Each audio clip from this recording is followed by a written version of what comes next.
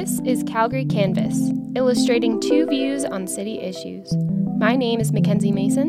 And I am Zach Poole. In this episode, Clash at the Concerts. Today, we're talking about the music scene in Calgary, and if bigger really is better. For a venue, that is. There's something so magical about live music and hearing your favorite band sing your favorite song in person. But many artists are skipping Calgary and going to Edmonton instead, leading to Calgarians either missing out on their favorite artists or having to drive all the way up Highway 2. Part of the problem is the Saddledome can't support the weight of the shows passing through, especially in the winter when snow piles up on the roof. Ian Lowe is the president of Central Canada for Live Nation, and he's especially excited for the new arena that will be developed in Calgary and the opportunities it could bring. As Ian puts it, this has been long overdue, but how will this affect the smaller venues in Calgary? Mackenzie Mason met up with Ian for an early morning coffee at the Live Nation office in downtown Calgary, right across from the Saddledome, to talk about the new arena.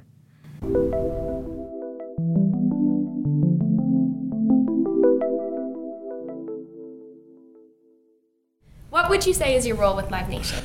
I'm the president of Live Nation in the Central Region, which is essentially the Prairie Provinces.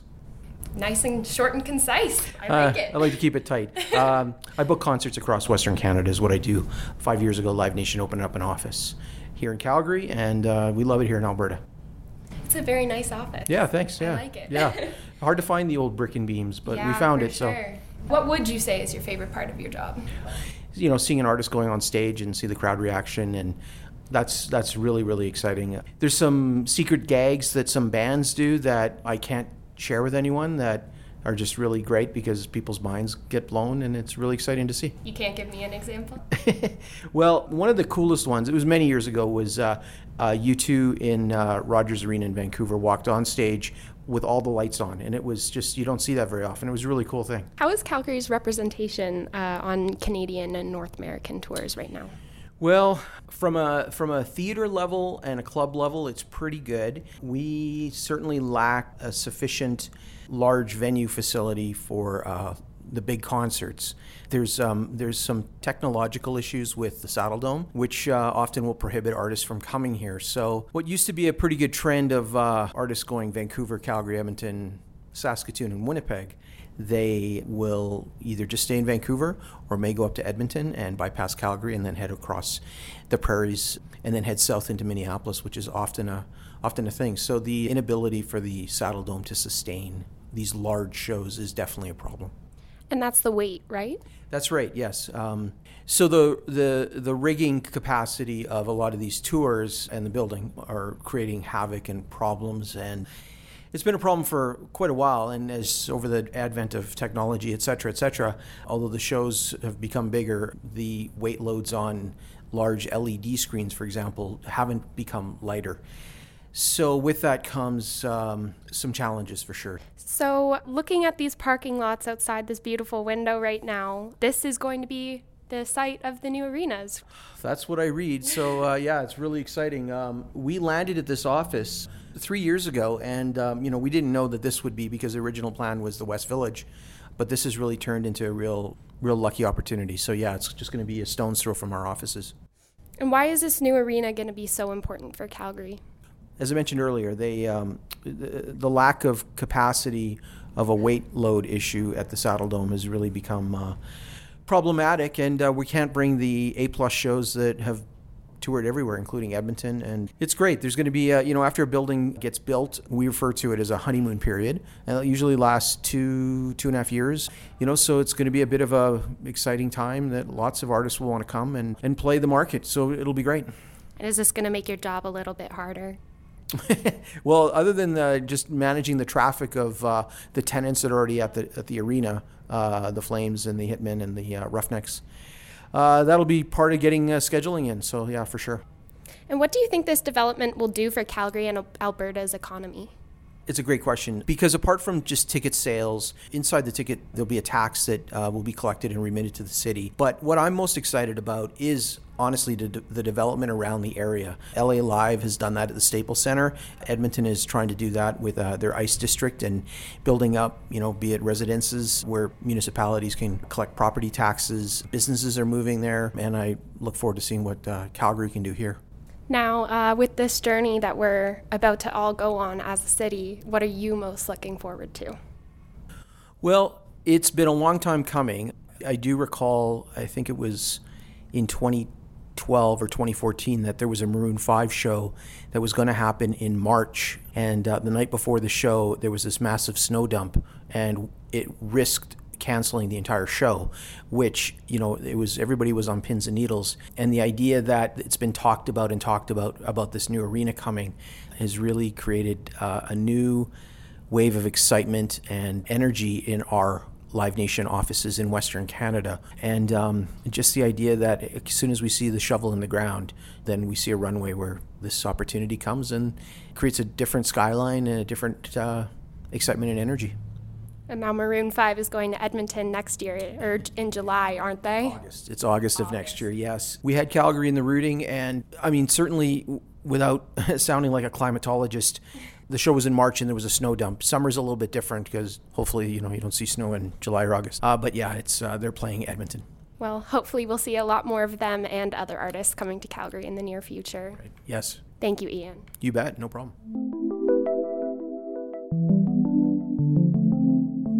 That was Ian Lowe, president of Central Canada for Live Nation. You're listening to Calgary Canvas. My name is Mackenzie Mason. And I'm Zach Poole. And in this episode, we're talking about the new arena in Calgary and how this will affect the local music scene. Calgary has a big demographic of local musicians playing at a number of smaller venues throughout the city. Despite Ian saying that the new arena will bring in larger touring artists to our city, many concertgoers actually prefer the intimacy of a small show. But a question on the mind of many Calgarians is whether or not this new development will take away from the city's beloved pub concerts. BJ works directly with a lot of local artists and feels that the local scene is actually one of the best in the country. Zach Poole sat down with BJ at the Palomino before the Calgary-based band The Northern Coast took the stage.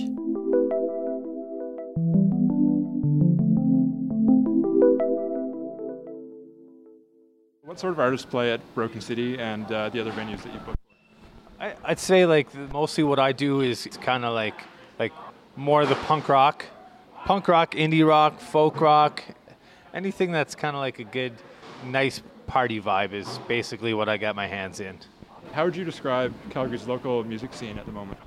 Well, I got a pretty awesome outsider's perspective on this. So I moved to Calgary 8 years ago from New Brunswick. I'm from the East Coast. So at that point, I had been doing shows for 14 or 15 years out east, and then I moved to Calgary kind of as an outsider. And one thing that I instantly knew about Calgary is it's a really welcoming music scene. This is a big city. Calgary is a big city on the map of Canada, but it's such a small community within the music scene, and people are just so open and so open-minded and so friendly. So I was only really a stranger and an outsider of the scene, I swear, for maybe a month and a half of the summer that I moved.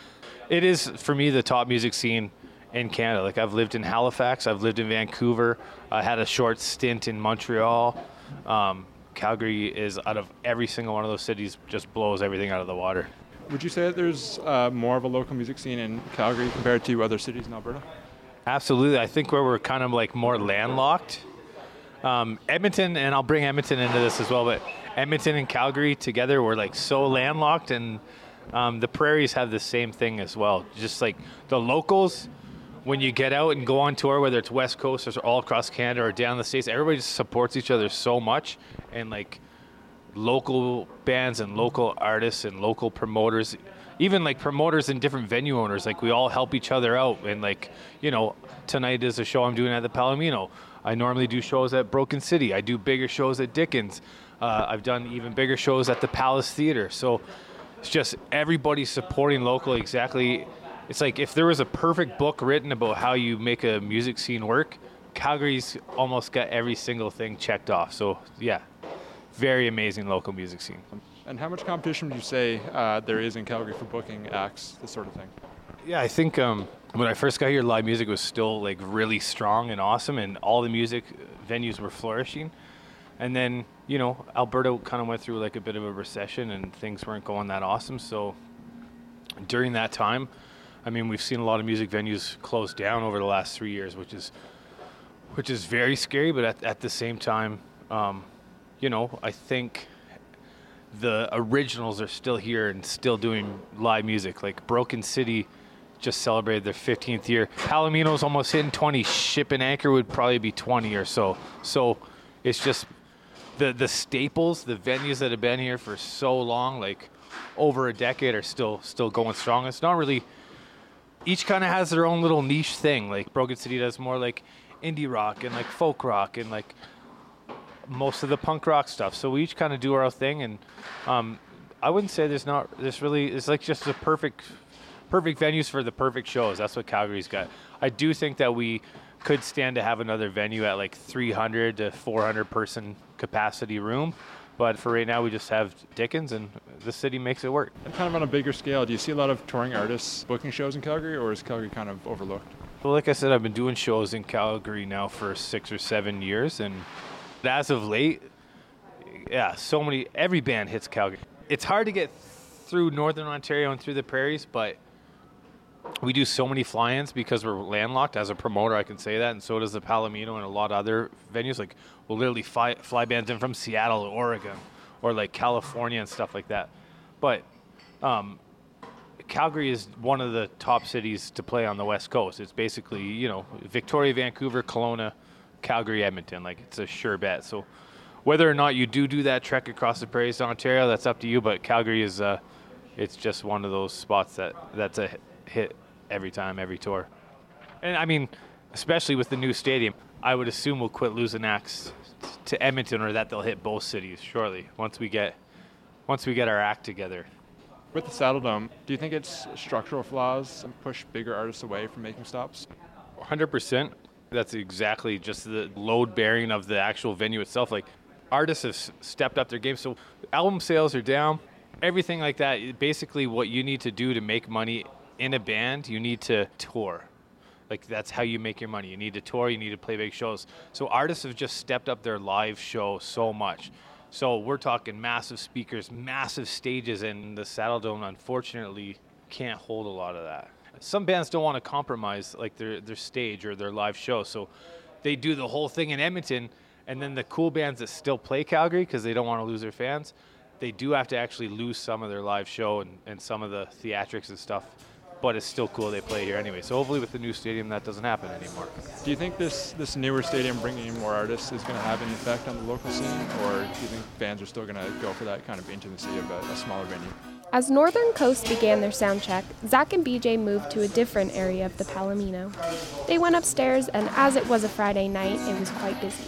Anything that comes to Calgary in any shape or form of live music, even if it would be, country music or gospel, anything that is live music of any sort is obviously good for the city. But at the same time, like I said, live music and its popularity has gone up and down, so it's now on a comeback again. A lot of it was like drum and bass and DJs here in like the last handful of years, so now it's getting back up. Live music is back at an all-time peak, so it's going really awesome. So yeah, any live music in any shape or form is definitely a good thing for sure.